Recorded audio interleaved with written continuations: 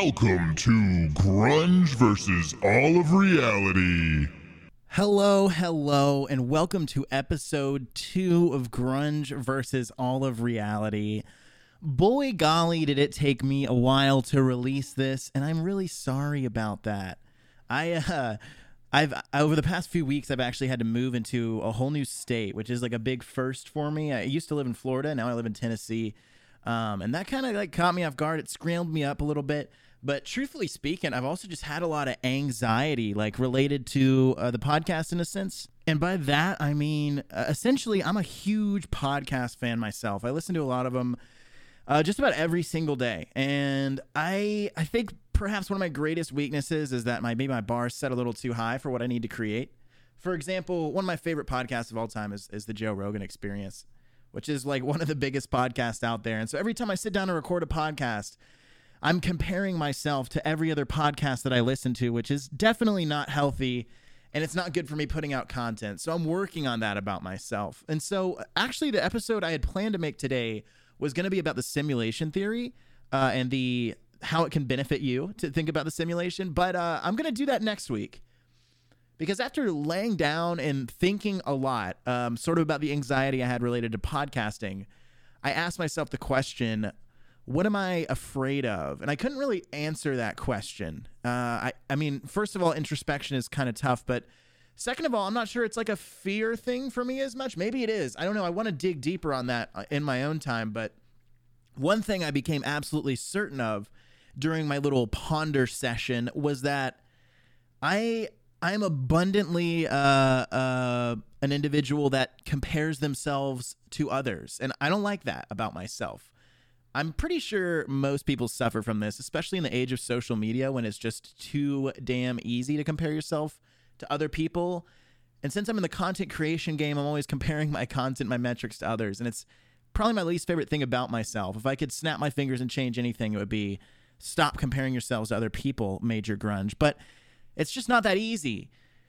And I started to kind of retrace this line of comparison and this line of sort of feeling like not enough or less than. And it came back around to something I had been talking about with a lot of people lately, which is this idea of imposter syndrome. So what I'm going to be digging into during this podcast for the next 30 or so minutes is these ideas of comparison and imposter syndrome, because I think it's something that's important to talk about. It's something that most people, I'm sure, deal with in some way, shape, or form. And I know for a fact that a lot of content creators deal with it. Because in a way, it's part of the game. It gives you a competitive advantage to compare your content to others, or at least look at other content and learn lessons from it. Perhaps learn new techniques or things you can bring into your own content, which is a helpful thing, but it's also can be quite detrimental when you have some amount of your self-worth pinned on your content. After all, your content is likely something that's an extension of you. Therefore, whenever your numbers may be low or whenever, I don't know, maybe a lot of people seem that they're doing better than you, it can really impact your own mental state, understandably so. So when I first started thinking about this, I've thought about this for forever, but I sat down for a solid hour and a half last night and kind of just talked out loud to myself. Yes, I talked to myself. I talked to myself a lot. Sorry, not sorry. I realized that my narrative for a very long time in my own mind has been comparing myself to others, and it has often been an enemy of my own happiness. I was kind of retracing my steps mentally, and I realized that the habit of comparison has been something that has been prevalent in my mind since I was just a wee little lad. I sort of recalled back to my youth. I remember distinctly being compared to other kids growing up, and I always came up short, you know. I was always like the kid that was not as good. I mean, I don't know, like it wasn't any one parent's fault or anything, and it wasn't like my parents were terrible to me. They weren't. I don't want anyone to get the wrong impression, but there's always something that sticks out to you in your childhood that kind of fucks with your head. I think that's true of basically every single person, and as with all traumas and as with all issues we struggle with in our own minds, there's no like comparison that is adequate for it. On the subject of comparison, when I used to go to group therapy, I always felt bad because I felt like the stuff I struggled with was so much like less serious than other people. if that makes sense. As in, like, I felt uncomfortable sharing because I felt like I don't know, I felt like I didn't have anything valid to share, if that makes sense. But so going back to this, I was often like compared to other kids, and that combined with a divorce at a young age, I always felt like I came up short next to the other youngsters. And so for a long time, that just made me super duper depressed. And I stopped trying in school basically until I graduated high school. But eventually something gave in my mind. I think it was probably my sophomore year of college, a year that I call my acid year for reasons that I'm sure you can infer. But I don't know, my brain sort of started developing new methods of thinking, maybe new neural pathways. I don't know enough about like neurology to really understand if anything physiological happened or if I just started thinking about things differently. But the deeper I got into philosophy and the deeper I got into other things, wink, wink, I started to like kind of reframe my mind. And ultimately, I think it was in a healthier way. But now the way my mind operates, it's more almost a more productive form of comparison. It's still one I don't like, but instead of me comparing myself to others and then just feeling bad because I come up short, I now compare myself to others and want to, be better myself. I want to be sometimes better than others, if I'm being honest. I hate to say that because it may feel so awful coming out of my mouth. But, and then there's a lot of people I'm happy to be, peers with and friends with and collaborators with. But admittedly, there's this sort of negative part of my mind, an almost vengeful part of my mind that wants to like prove the naysayers wrong. I remember having a conversation with my good buddy, we'll call him Mustang, who we were talking on the phone maybe 2 or 3 years ago. And I was talking about how this was really roughly the time I was starting my path to where I decided I wanted to do something like vaguely entrepreneurial as a way of declaring independence from the man and the system. And I said to him, what motivates me from now on is revenge, which is melodramatic as fuck. But my whole point there was that I so desperately wanted to prove these people wrong that put me in this place of less than, that my new goal was to build something and stick it in their face and say, fuck you, look what I did. And honestly, I don't think that's the worst thing ever. I think that's not a bad way to do it. But what that does is it at least in my mind, it bred this sort of dark impulse. Not that I want to tear people down. I never have felt that, but I do want to be better than a lot of other people that I run into. I would say specifically those people that I deem as like my enemy. And I understand that this is a toxic mindset. To anyone listening to this, they're like, geez, this fucking guy, like, what is he on about? And I understand that this is a toxic mindset, but if I'm just being 100% honest, that's oftentimes a mental narrative that I have. And it keeps me hungry. It keeps me motivated. It keeps me learning new things and adapting. But I feel like it also denies myself a lot of happiness. Not to mention just constant comparison is inevitably going to deny one of happiness. I can't remember who said it, but someone, a sagely individual, perhaps it was the Buddha, I don't know, once said that comparison is the enemy of happiness. And truer words have never been spoken. I don't see any real way to find any kind of happiness or meaningful fulfillment if your basis is comparison. But the real trouble with it is it's just too damn easy now.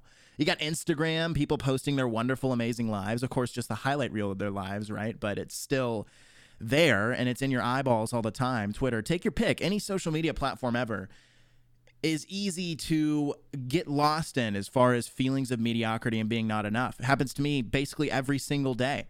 It happens to me every single time I sit down and try to make a podcast. All these thoughts are going through my mind. I'm like, what if it's not good enough? What if my podcast sucks? What if people hate me? What if they leave all these horrible reviews?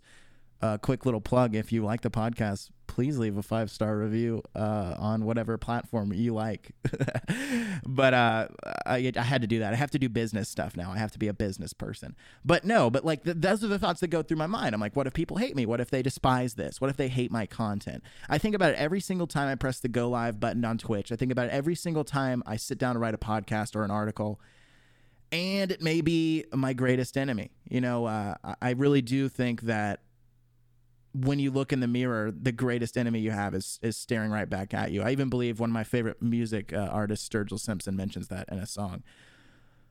And I'm sure other people have experienced this too. And I was a little bit hesitant to talk about this. I didn't really want to admit that I am an individual that is constantly comparing themselves to other people, but I am. And maybe at least some other people that listen to this will get it. And maybe it offers some degree of catharsis. And we can at least like have a little bit of, what's the word? Solidarity over the fact that we're all imperfect beings.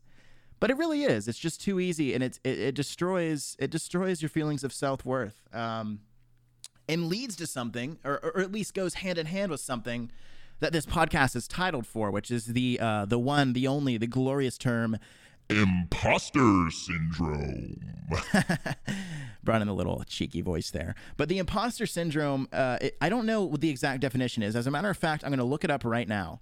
But the way I've always understood it is this idea of being in a position, whether it's in work, whether it's in content creation, whether you're a famous actor or an influencer, of having these feelings of inadequacy and that you are not enough and that you don't belong here, and that someday everyone's going to figure out that you're a fake, and then everything you've worked for is going to be torn down.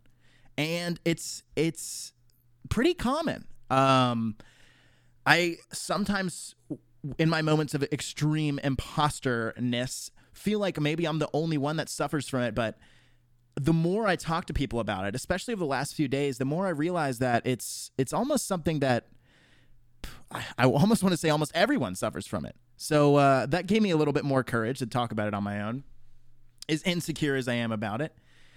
I found here a definition. Here's an online just like the first Google result. I'm not sure how like accurate this is, but it sounds pretty accurate to me. Imposter syndrome can be defined as a collection of feelings of inadequacy that persist despite evident success. Imposters suffer from chronic self-doubt and a sense of intellectual fraudulence that override any feelings of success or external proof of their competence. Whew. Yeah, like that's it though. I mean, for me, all the time, no matter how much I accomplish, no matter how much I do, no matter how many times I hear good things about what I create, there's still always just this nagging, dark sense of doubt in the back of my mind. That little imposter syndrome devil just keeps poking at my brain, stealing all of my good chemicals, saying, you're not good enough. You know, your content isn't good enough. Your thoughts aren't good enough. You don't know what the heck you're talking about. And part of me knows that that's a lie, but then part of me is just constantly influenced by it. I mean, it keeps me up at night all the time. I mentioned, I think on social media last night that the podcast episode would be released late due to content-related anxiety, and that's exactly what I was talking about. I was sitting there listening to my podcast file and trying to record new stuff just over and over again. I hated it. I hated it so much. I wanted to throw it away, burn it, delete it. I didn't end up doing that, but I really wanted to. And I just kept going back to that mental space. I ended up having to get out of my house and take a walk. I went to the grocery store and took a walk to kind of try and get my brain out of that spot, which is why I couldn't release it. I just didn't feel good about it. But I feel good about this, or at least I feel good about beginning a conversation about it in my space, because it's brutal. You know, I think it especially holds back, in my experience, creatives. And one of the big reasons I think that is because, at least in American society, I can't speak for every society, but I know it's true of America, creative professions are often devalued. And I mean, I, for one, was told from a very young age that, like, you know, like that art and creative pursuits, it's like, well, it's a great hobby, youngster, but it sure ain't a profession. Or like, you make sure you get a real job as well, ha ha ha. And that's just not the case. I mean, yeah, it can be a hobby, sure, but it can also be a very viable profession. And you'll run into so many people, if you're an artist or creative of any kind, that don't want to pay you at all or properly for your work. And that is upsetting. I worked for this amazing street artist named Nico Swavalicious on Instagram. A quick little shout out. I'll put the name in the show notes. But I learned so much from her. First of all, I worked as her executive assistant for a brief period of time, and we did some events together. And I you know, she was an artist in the she still is an artist in the Jacksonville area that I had always looked up to. I was really excited about having the opportunity to work for her, but I learned a lot. I would consider her a mentor, whether she meant to mint or me or not. I would definitely consider her a mentor. And she was a huge champion of paying artists like well, you know.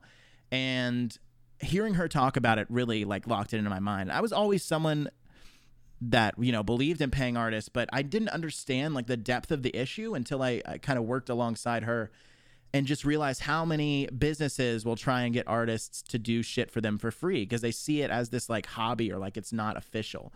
And so this like social pressure, this social bias on the value of art and the value of creation, I really think feeds into this idea of imposter syndrome, right?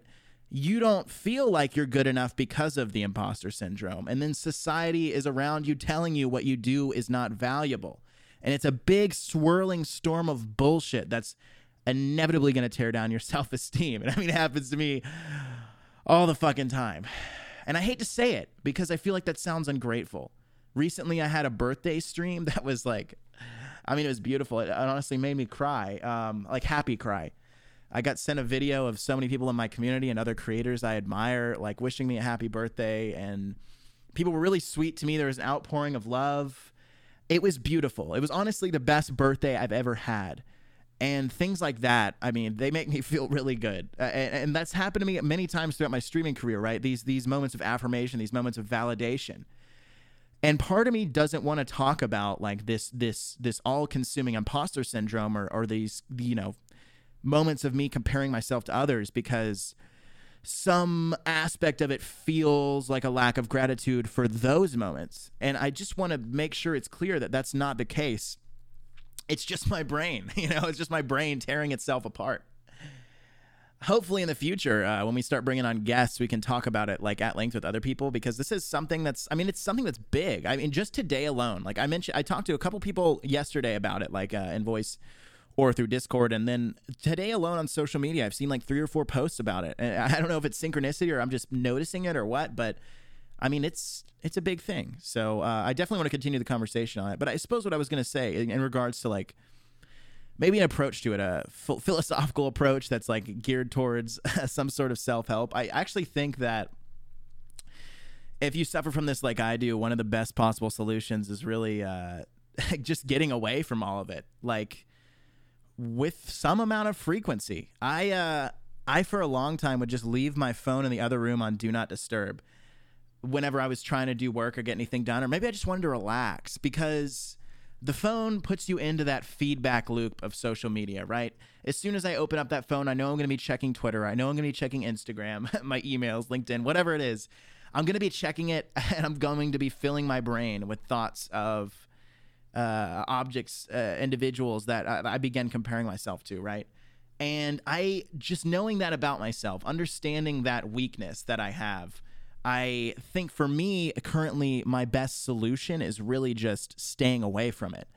That being said, that is not an effective long-term solution. I mean, it is, I think, something that could probably help everyone to add into their life. Maybe blocking out time, say, oh, like during this chunk of time, I will allow myself to check social media, but just not allowing it to be like this constant dialogue. I think especially if you're running a business or creating content, I mean, which I would consider running a business, but it is somewhat of a unique thing. You want to continue checking social media because you don't want to miss anything and you want to stay engaged and you want to market yourself, right? But that can really be toxic for your brain. I think that it's not worth it. I don't think it's worth it to be constantly plugged into it. Setting aside chunks of time where you're in and out, I think that works better.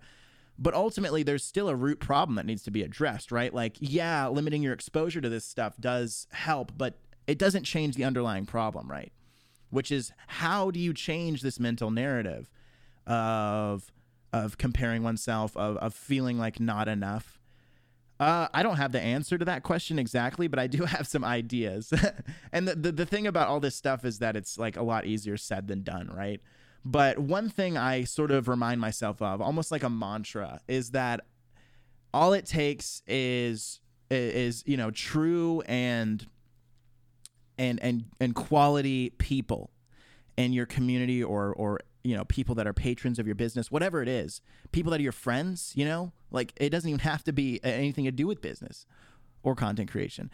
And that is all that really matters. I mean, and if you want to take this into a more businessy, entrepreneurial direction, it touches into that 1,000 true fans principle. I might have even talked about it last podcast. This idea that all you really need to succeed long term is 1,000 true and committed fans, consumers, community members, whatever it is. It's like very much a quality over quantity game if you subscribe to this theory. And I do. I don't think, for me, not being someone that's super interested in making like a lot of money, I'm mostly someone that's interested in doing well enough to be free, like essentially free from the man and this system, and being able to create what I want to create and engage with people, right? That's for me the goal. The goal is not big cars, big money, like LA lifestyle type stuff. I think that this is a road to go down that's not only a lot easier to attain, in the sense of you don't have to become this massive persona. You just have to do right by people for an extended period of time and build these honest human connections. It's also a way more attainable. I already said attainable goal, but I'm trying to think of what I mean. Like in terms of looking at numbers, right? Like say you're a streamer, say you're Major Grunge on Twitch TV, and you're looking at your numbers after a stream, and you're looking at, all the different metrics they have, blah, blah, blah. It helps you extract yourself from like the big hot stuff numbers, like average concurrent viewer count, for example, or unique views and all that stuff. And what you can really focus on is the more meaningful connections you make with someone that, maybe they enter your chat room for the first time and you had a really wonderful conversation and now you're friends. That's what's important. And that's something that you can have a lot more control over. Also something that is going to happen a lot more frequently than days where you have huge number spikes. And at the end of the day, I really do believe that if what you're measuring yourself on is your numbers and what you're chasing is numbers, you'll never be happy because the bar just keeps going further and further, higher and higher. You know what I mean? It never stops. It's just like people that chase money, right? First, one day you want $10,000, then the next day you want 100, then $1 million. It never stops because what you're chasing is something that's sort of uncapped and something that doesn't necessarily have intrinsic value, right? Like what do the numbers on a channel or people that consume your content, your impressions on Twitter, whatever it is, what does it mean really? I mean, it doesn't mean anything unless those people are quality and those people care about you and you care about them. At least that's my perspective. Maybe it matters in terms of like clout, etc. But all of these things to me are like vapor. They don't really mean anything. Maybe they mean something in certain circles as far as getting like a job or making money or I don't know, flexing on people, right? But what do they mean in terms of like actually improving your life in a meaningful way? Likely not that much, or not as much at least as most people seem to put value on them, right? I'm not going to say that having a lot of followers on social media doesn't do anything for you, because it definitely can, but I would argue that there's a disproportionate amount of value placed on numbers, especially on social media, in regards to like what it can benefit you with, because it's kind of like the path to success that's laid out for people in the 21st century. It's like become famous, become loved, thousands of adoring fans. Whoa. But there is like a huge disconnect, and you see this all the time, like famous actors that are, famous actors, famous musicians, whatever, like very, very famous individuals that are very sad. I mean, it does not seem to be the case that it is logically consistent that these numbers, this magnitude of following, is equivalent to happiness. And happiness is somewhat of a, what's the word I'm looking for here? Nebulous. That's the word, nebulous, which is basically means like difficult to see, like obstructed, murky, misty, A nebulous a phrase in the sense of happiness can be defined so many ways. I mean, if we were going to dig into the philosophy of it, you have Aristotle's interpretation of happiness as eudaimonia. You have this perception that I really enjoy by Camus in the book The Myth of Sisyphus, where one must imagine that Sisyphus is happy because his reality is pushing that boulder up the hill every single day. 1 minute, let me make sure I'm right about this. Yes. I was just making sure it was Sisyphus, right? So Sisyphus pushes the boulder up and down the hill every single day. It's the internal punishment that Zeus dealt him, forever rolling a boulder up a hill in the depths of Hades, because he cheated death and tricked the gods. But what Camus would argue is one must imagine Sisyphus is happy because this is his existence. This is his fulfillment. This is what his purpose is. And a big linchpin is of absurdism, which is a philosophy that Camus pioneered, is that we don't necessarily have to find some greater meaning in our reality like so many people seek. We don't have to have this cosmic purpose. We don't have to be the savior of our planet, of the cosmos, of the universe. We don't even have to do something that means anything on a large scale. There's a sort of existential determination that feeds into this, but our world is very much what we make of it. And in absurdism, the idea is generally that the absurd nature of our reality defies comprehension, and that a search for some deeper meaning within it is a fruitless pursuit. But that this is not something that is sad or depressing. It's really quite freeing, and that you don't have to have these answers to life's great questions, and that they aren't necessary, and that your existence can be whatever you want it to be, and you can find happiness and meaning in that. That does not have to have some grander philosophical ramification or impact. And I have always found that to be quite freeing. And I think that is another way out, in a sense, of this imposter syndrome. And as much as I believe all that stuff, like I said before, I still deeply suffer from all of this. But it takes a lot of self-improvement and, I guess, positive self-talk, meditation, all that, mindfulness, to, I think, realistically get your head to a place of where, like, your philosophies that you imagine you're in line with are actually those that you are in line with, as well as just feeling good about yourself, which is sort of the everlasting pursuit, is it not? But I do think that there are goals worth pursuing. And I think that even if you never attain this goal of completely distancing yourself from your imposter syndrome or your habit of comparison, that the pursuit of these goals is valuable in and of itself. Even if you only make small improvements, right? Maybe you feel a little bit better about yourself, like after a week of trying to do better, of distancing yourself from social media, of adopting a philosophy that's freeing.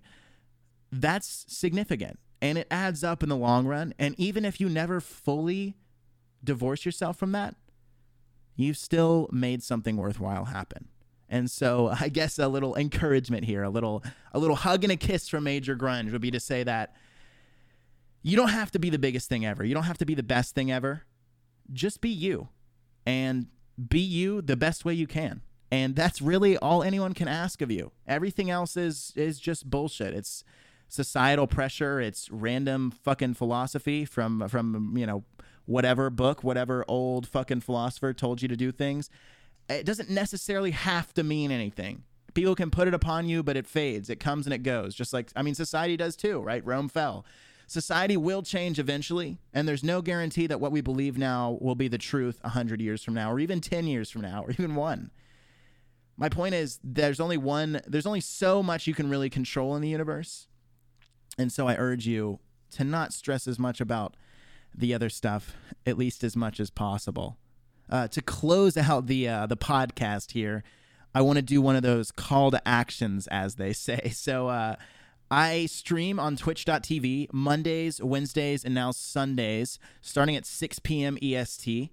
I'm going to be back on my podcast path of releasing this podcast every Tuesday alongside a Medium article that talks about the podcast and links back to it. And I'm doing a little bit of consulting work on the side. I'm not really going to talk about that much right now, but the link to my website is in the bio of the podcast. If you want to look more into the kind of consulting stuff I offer, it's related to marketing and branding and like creative direction. If that sounds interesting to you or someone you know, I would definitely appreciate the recommendation. You can email me anytime at contact@majorgrunge.com with questions regarding that or regarding the podcast. Anything like that. Another great way to get in contact with me is through my Discord. You can find my Discord link. I'll put it in the show notes. It's also on all my social media platforms. But the best places to communicate with me are through Discord and through twitch.tv when I'm live. And I will get back to you on everything else, but Discord is like lightning fast. You know what I mean? And I think I've covered all the business check marks.